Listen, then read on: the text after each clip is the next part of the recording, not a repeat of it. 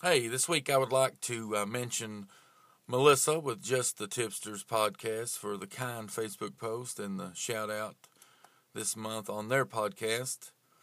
If you can hear my voice right now, give us a 5-star review or give us a 5-star.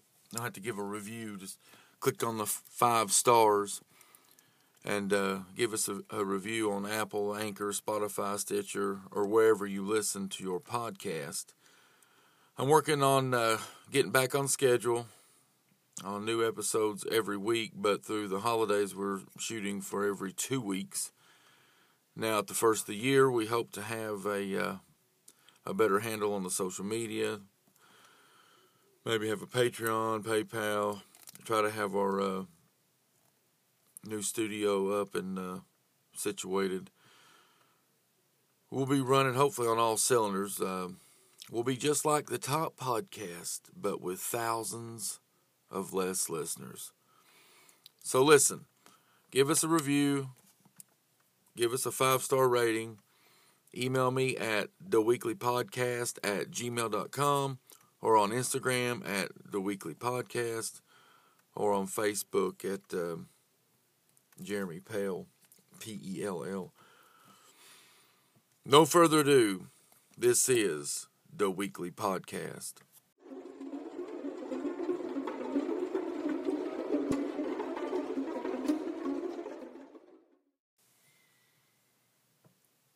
Footsteps pounding the side of the Virunga Mountains in Rwanda broke the silence around the Karasoka Research Center on the morning of December the 27th, 1985. Swahili screams pierced the misty atmosphere surrounding a tin cabin among the brush. "Dankufa, Dankufa," they cried. Their shouting roughly translated into "Dan's dead." In a remote research facility off the beaten track in East Central Africa, her murder was the last thing anyone expected to happen. But the 53-year-old victim, U.S.-born primatologist Dian Fossey, had made many enemies while studying mountain gorillas in her self-funded and self-established facility deep in the mountains. Whether she had enemies or not, her death was a devastating loss to those who admired Dian's work, and there were many. Despite her profile as the world's top gorilla expert, her unexplained death in the isolated Rwanda bush has never been solved and most likely never will. Whoever killed her most likely had a vengeance in mind, but to date, no clear motive has been established, nor has justice for her slaying ever been delivered. As a child grown up in San Francisco, California, Dian loved animals. Although she was not naturally gifted with the academia required to study veterinary science, it was clear that she had a talent for gaining the trust of animals. As a young girl, she had a goldfish, but it died. Dian's mother, Catherine, along with her second husband, Richard Price, never permitted the young girl to have another animal. This and many other things caused the tension between Dian and her parents to increase. Catherine had divorced Dian's father, George E. Fossey III, in 1935, when Dian was only 3 years old. And although he attempted to keep in contact, the letters and pictures exchanged between the pair soon dwindled and eventually ceased.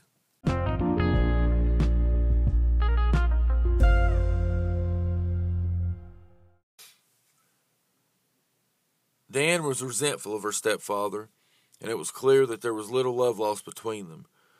Dian was forced to sit in the kitchen with the housekeeper to eat her meals while her mother and new partner sat together at the table, engaged in conversation, having a grandioso time. It seems Dian was a victim of a generation that believed that children should be seen and not heard. Growing up was a lonely existence for her, which is why animals became her friends. As a teenager, Dian was taller and slightly more aloof than the rest of the children, but she was a keen horseback rider and aspiring veterinarian despite her parents' inclination to push Dian towards a career in business. Dian failed to grasp enough knowledge of physics and chemistry to become a vet and left the University of California. Instead, she focused on a degree in occupational therapy at San Jose State University. In 1954, Dian graduated and spent several months as an intern for a California hospital before moving to Kentucky in 1955. At the age of 23, she was a director of the Kosair Crippled Children's Hospital Occupational Therapy Department. Her home became a farm on the far outskirts of Louisville, where in her spare time Diane happily tended to the livestock. But a farmer's life was not what Diane had in mind. In 1963, at the young age of 29, she combined her entire life savings plus a loan from the bank to fund a once-in-a-lifetime trip to Africa, visiting areas in Kenya, Tanzania, Zimbabwe, and the Congo. While on the trip, Diane met with famous anthropologist Louis Leakey and his wife Mary, who were studying African gorillas. The couple took Diane under their wing and brought her along with them during one of their trips to the Virunga Mountains to search for wild gorillas. See, I'm out on that. No thanks. I mean, it takes a special person to have I love animals. I love my dogs. But I'm not going to the Virunga jungle to study gorillas. But to each his own. So it was practically love at first sight with Diane when she encountered the beast. Writing in her 1983 autobiography, Gorillas in the Mist, immediately I was struck by the physical magnificence of the huge jet-black bodies blended against the green palette wash of the thick forest foliage. For Diane, it was their individuality combined with the shyness of their behavior that remained the most captivating impression of this first encounter with the greatest of the great apes. With great reluctance, she left Africa and went back to the United States, but man, she was eager to return and learn more about the gorillas. Back in Kentucky, Diane's trip became the subject of several articles for the Louisville Courier-Journal. Louis Leakey and Diane became face to face again, and at a lecture in Louisville in 1966.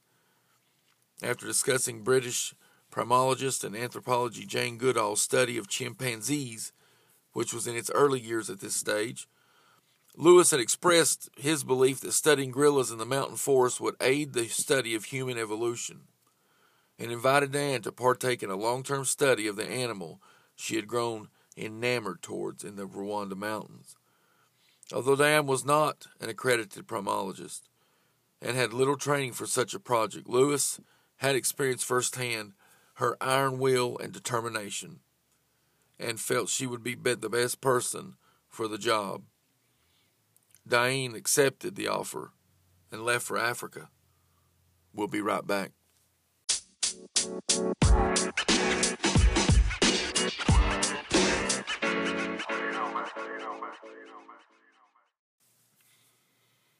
The birth of Karasoke. Now, the first few days of Diane's adventure were spent in I'm going to butcher this, Nombe, Congo, before she left for Nairobi in Kenya to build up a supply of materials needed for a jungle camp. Diane lived among the mountain gorillas in the Democratic Republic of the Congo with wildlife photographer Alan Root for several months, until the Civil War forced the pair to leave and head for Rwanda. It was on September the 24th, 1967, that Diane's 3,000 meter ascent into Mount Biscoke in the Volcanoes National Park brought her to a stop. There she established the Karasoke Research Center, naming the camp after the central location between Mount Kirasimbi, which overlooked the camp in the south, and Mount Biscoke, a smaller mountain to the north. And I'm sure I don't have any of these names right, so whatever.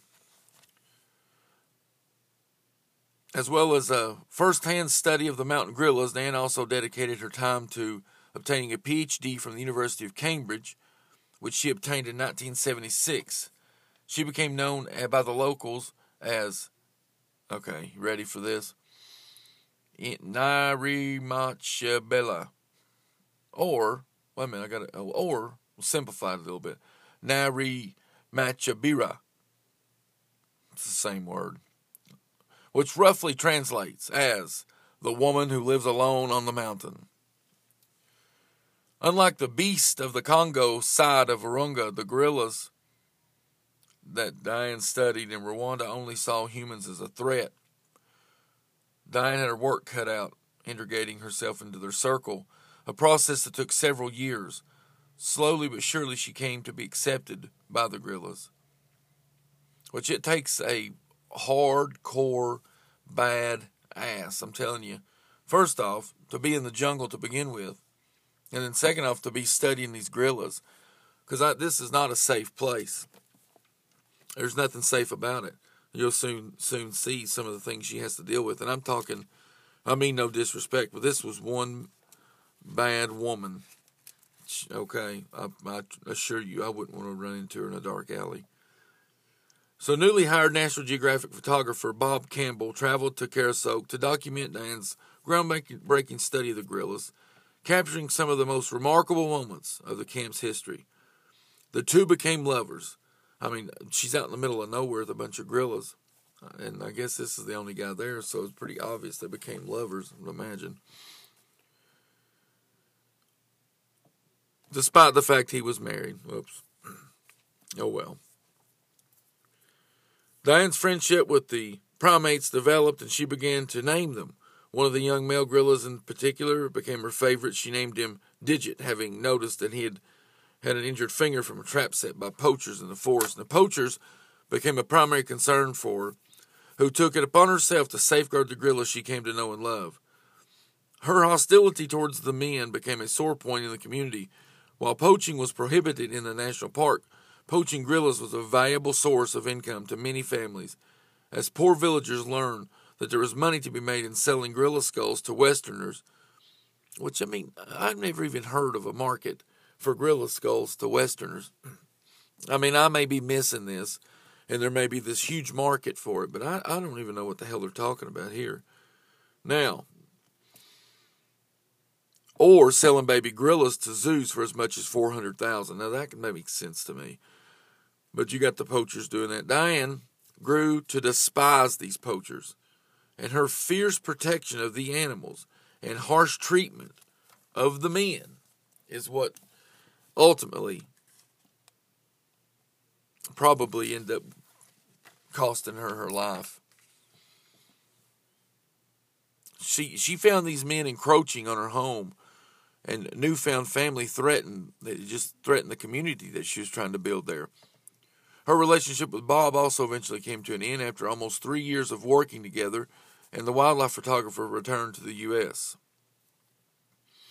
Now, she had made enemies, I'm certain of it, because these poachers were not friendly people. So, the local people believed in witchcraft and black magic, and sensing an opportunity to spook them, Diane would run through the forest in a Halloween mask to spark rumors in the nearby village of witch living in the mountains who preyed on the poachers, cursing them for their efforts to capture wildlife. In 1980, Diane's method of punishing poachers reached a new low. A local magistrate questioned her after she allegedly took the child of a Rwandan man she accused of abducting a baby gorilla. She reportedly offered the suspect poacher in exchange his baby for hers. She was reprimanded but avoided further punishment thanks to her efforts to take care of the child, feeding her and keeping her safe until she was returned. And we're talking about a woman in the middle of the jungle with poachers that wouldn't care to cut your head off with a machete, and a government that would soon come right behind them and cut your arms and legs off. For this woman to do this, I'm telling you, I couldn't even imagine the living condition. It just shows you how much love she had for what she was doing and for the animals themselves. So she abducts the child. She doesn't get in any trouble. She had taken care of the child. She wasn't going to hurt the child. So now 1978 seemed to get off to a little rough start for Diane, who was informed on New Year's Day that her beloved Digit had been killed defending his family from poachers. They had hacked off his head and one of his hands in the aftermath. He was identified by his mutilated digit and namesake. 6 months later, another guerrilla named after Diane's uncle, Albert, was killed, and piece by piece, Diane's primate family dwindled. Diane had drawn the battle lines against the people who killed her guerrillas. She slaughtered their cattle if they wandered onto her land. She set fire to the poachers' homes and placed bounties on their heads. After Ditch's death, Diane's hermit-like existence became normality. She continued to drink and smoke in increasing quantities. I'm telling you now, that's a tough woman. In 1981, the Rwandan government ordered her to leave, banning her until 1983, when she was allowed to return to Karasok.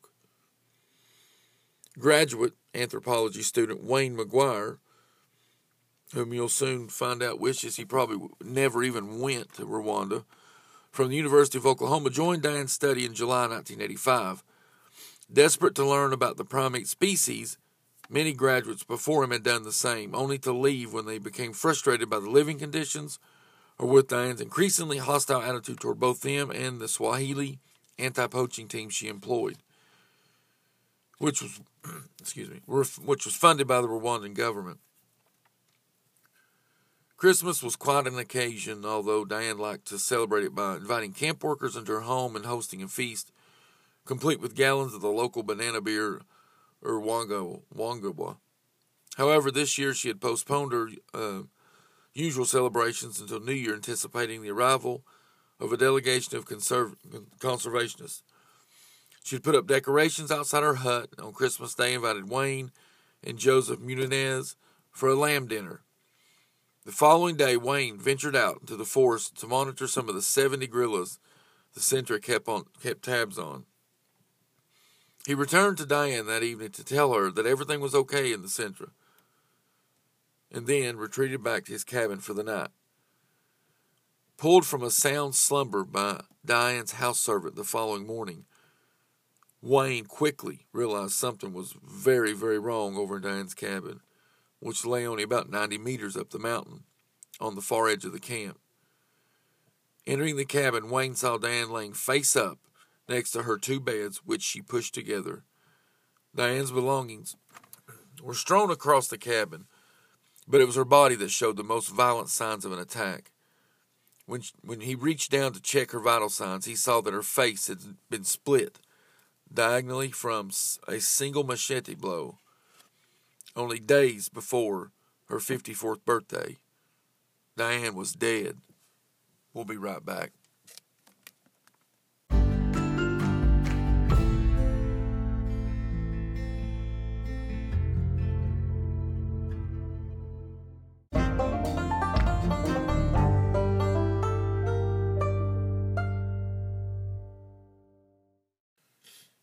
All right, so let's look at, we've done a little bit of the background on Diane and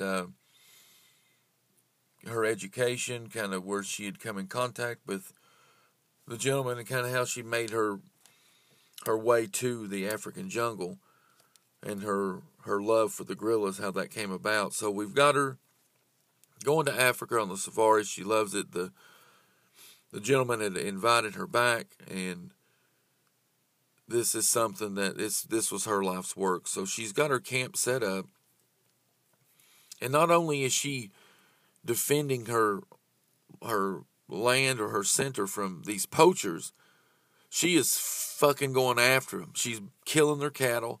She's kidnapping their kids. She's burning their houses down. She's putting bounties on their head. I mean, this is, I'm telling you, this is probably some of the most this is probably the most dangerous area you could be in. You don't have a government. You're in the middle of nowhere. The jungle itself, you couldn't survive it. Mixed in with the poachers and a corrupt government. She had made some enemies. Because the poachers alone is motive. But let's look at some of the clues that were found in her cabin. So one of the first things we look at is ignored money or valuables. So her jewelry, passport, handguns, all that remained in the cabin. She also had about $1,200 in cash and more than $1,700 in traveler's checks. So burglary wasn't a motive. Also, clutched in one of her hands was a ball of light-colored hair, which Rwandan officials sent off for testing to a laboratory in Paris, and the results concluded that it could have only come from a European person. There's so many of those running around in the Rwandan jungle. Had this been left after a fight with her killer, or was it placed there? You got the machete. Years before, Diane had confiscated a poacher's machete when she confronted him during his hunt for her beloved gorillas. Now, near her body, the large weapon was left discarded. Her pistol lay close to her body.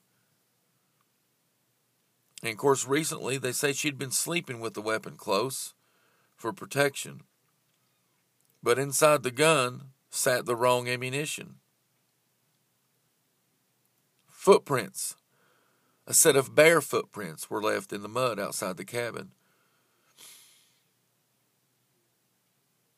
An investigator there said a white person doesn't walk barefoot through the forest. Jean Bosco Buzamari, one of Diane's anti-poaching team, commented during a documentary on her death before adding, "But Rwandans, we do that easily." You've also got blood. Despite the violent nature of her injuries, there was a significant lack of blood inside her cabin. So had she been slashed across the face after she was killed, or had she been attacked elsewhere and her body put back in the cabin to throw the investigators off? Also, there was a hole in the cabin. Right there in the side of the cabin, close to where Diane lay. It was regarded as odd, but it had been made in the only wall in the cabin not obstructed by any furniture.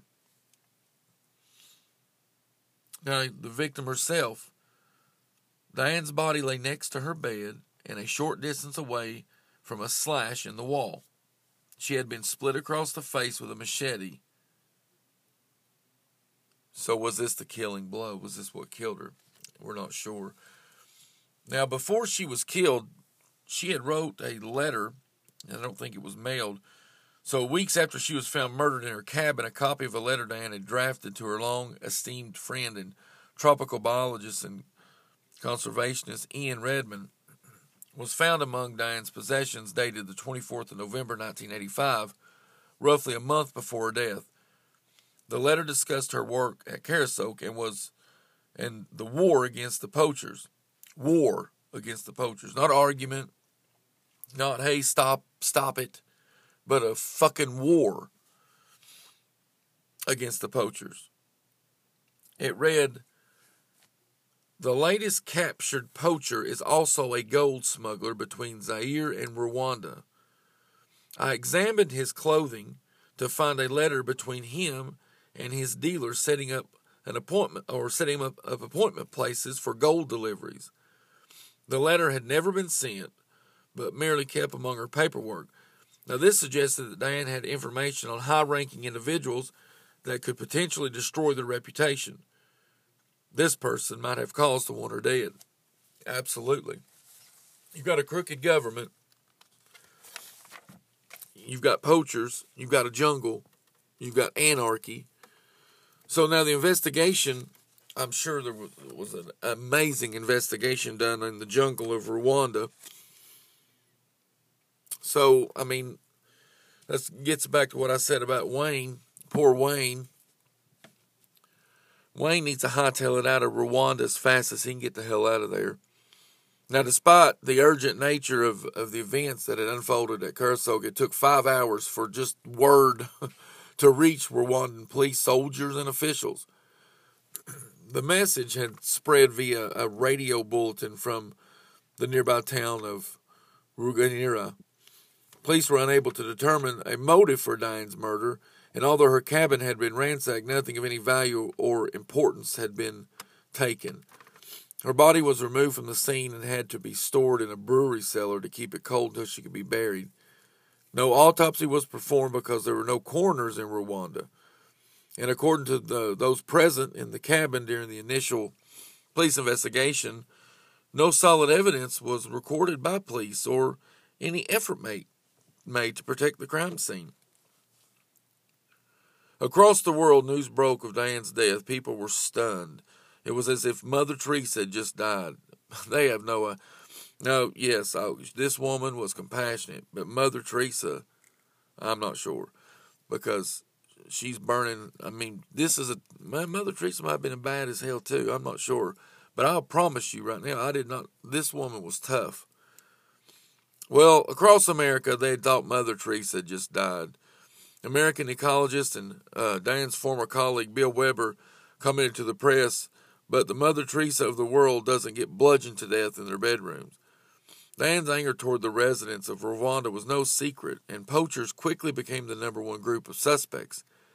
As she would have wanted, Diane is buried at the Karasoke next to Digit and Bert. Her gravestone reads, "No one loved gorillas more." Now, Rwandan officials soon turned their attention to old Wayne McGuire. And after being tipped off in July that the authorities would arrest him for Diane's murder, he fled to the United States, aware that the USA and Rwanda did not have an extradition treaty. If I was him, I'd got out that next day. Now, that same month, Rwandan Justice Ministry confirmed that it had issued an international arrest warrant for Wayne. His attorney advised him not to risk defending himself in a Rwandan court, which he claimed practiced his trial by ambush. Emmanuel Warikana, a Rwandan worker Diane had employed and fired months before her death, was also questioned by police. He had been at home the day of the murder in a nearby village, but investigators insisted that tree sap from a banana tree found on his clothing were blood. However, the charges were dropped after he was found hanged in his jail cell at the Gilkondo police station in the summer of '86. The Rwandan authorities alleged that Diane's employees, who they claimed were good friends, had conspired together to kill her. However, after Wayne's colleague pointed out that the two didn't speak a common language well enough to communicate, police instead turned their focus solely on Wayne. So, whatever, as the wind may blow, we'll say.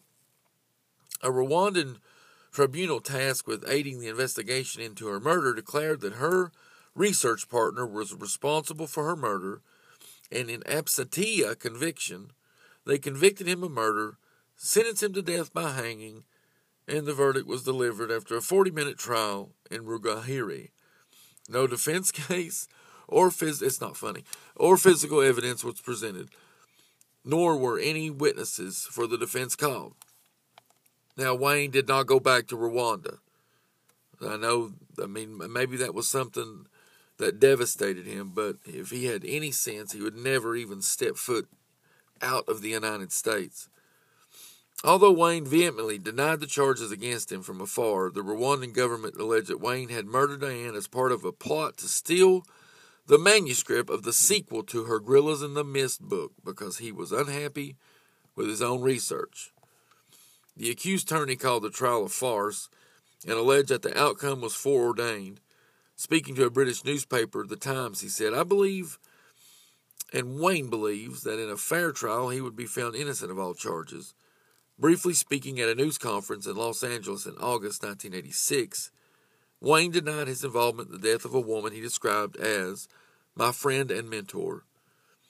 He deemed the charges against him outrageous, and his lawyer pointed out that Diane had plenty of enemies who could have wanted her out of the way, including members of the Rwandan government who did not like her resistance to tourists visiting the gorillas, as well as poachers she had humiliated and punished for targeting the gorillas.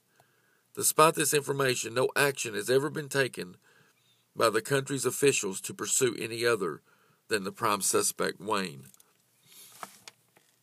McGuire. Now, Wayne McGuire is going to end up being the only suspect. Now, Emmanuel Rikalana, they arrested him because they thought the banana sap was blood, and took him down to the jail and hung his ass. So that way, once they killed him, they could just focus on Wayne. So basically, that's going to be the two prime suspects. Now, that letter had indicated that maybe a high-ranking official in the government was doing some illegal gold trades. You got any poacher, either the one she burned his house down, that killed his cattle, kidnapped his kid. I mean, she had taken one and hog-tied him and whipped him with a whip. So the aftermath, after all the years, we've looked at the investigation, which there was none. You look at the court trial, 40 minutes, they convicted the guy. Well, thank God he got out of the country. So, Dane's killer walks free thanks to the Rwandan government's alleged lack of interest in the case, which I'm sure it's lack of interest mixed with, they probably don't, they have probably no idea what in the hell's going on. It took them, it just was back in the 80s, but it took them 5 hours just to get word. So I'm sure that their level of intellect on something like this is lacking, to say the least. I'm not saying that about every Rwandan. That's not what I'm saying. I'm just talking about at this time, at this place, this situation, and these types of people that she was around being in the middle of the jungle. So, although it's still unsolved, her story has been the subject of many books, films, documentaries. Of course, in '88, Hollywood done her biography, Gorillas in the Mist, for film. 6 years later, after the movie, the Rwandan genocide destroyed much of the population at the time, and also the remains of her cabin, which is just a ruin now in the forest. Any evidence that could have potentially solved her murder is gone. Only the gorilla graveyard, where she and the animals are buried, remain, because the Karasok facility was completely destroyed during the Rwandan Civil War. Its headquarters was relocated to Mzane, where the charity continues to fight to protect the wild animals Diane loves so much. Her legacy continues through the Diane Fossey Gorilla Fund International, formerly named the Digit Fund after her slaughtered companion. Her 18-year Her 18-year study of mountain gorillas, I can't read my own notes, terrible, is still fundamental to primatologists and zoologists today. The woman done amazing work, and it would almost take one badass individual to do what she done. Much respect. I'm going to tell you right now, I'm not going to Rwanda, period, or the jungle, or any of that. So her legacy continues. In the autumn of 2017, more than 30 years since her death, her story burst back into television screens. More than 170 countries, with the National Geographic Channel aired Diane Fossey's Secrets in the Mist. It was a 3-part documentary focused on her murder and highlighted how lacking the investigation into her death had been, by the Rwandan police, of course. It suggested that her murder had been orchestrated by someone who saw her and her fight to preserve the gorilla species as an obstacle. The documentary discredits the theory that poachers were responsible and suggested Emmanuel had not hanged himself, but had been killed to prevent him from revealing the truth about those who killed Diane. But you're going to get documentaries that, in a case like this, opinions are going to be all that you have. The people that were closest to Diane and Wayne found it inconceivable that Wayne played any part in her death. Accusations Wayne deemed outrageous, and to this day he denies, claiming that he was made a scapegoat for a more sinister plot. Rwanda deems that the investigation is closed, but it has been suggested the authorities prosecuted Wayne out of shame for being unable to solve the murder of such a high-profile individual. According to that documentary, Diane's killer may have been a powerful official who became concerned that she had unearthed some ugly truths about gold smuggling and poaching in the national park that she called home. and had her killed to prevent its exposure.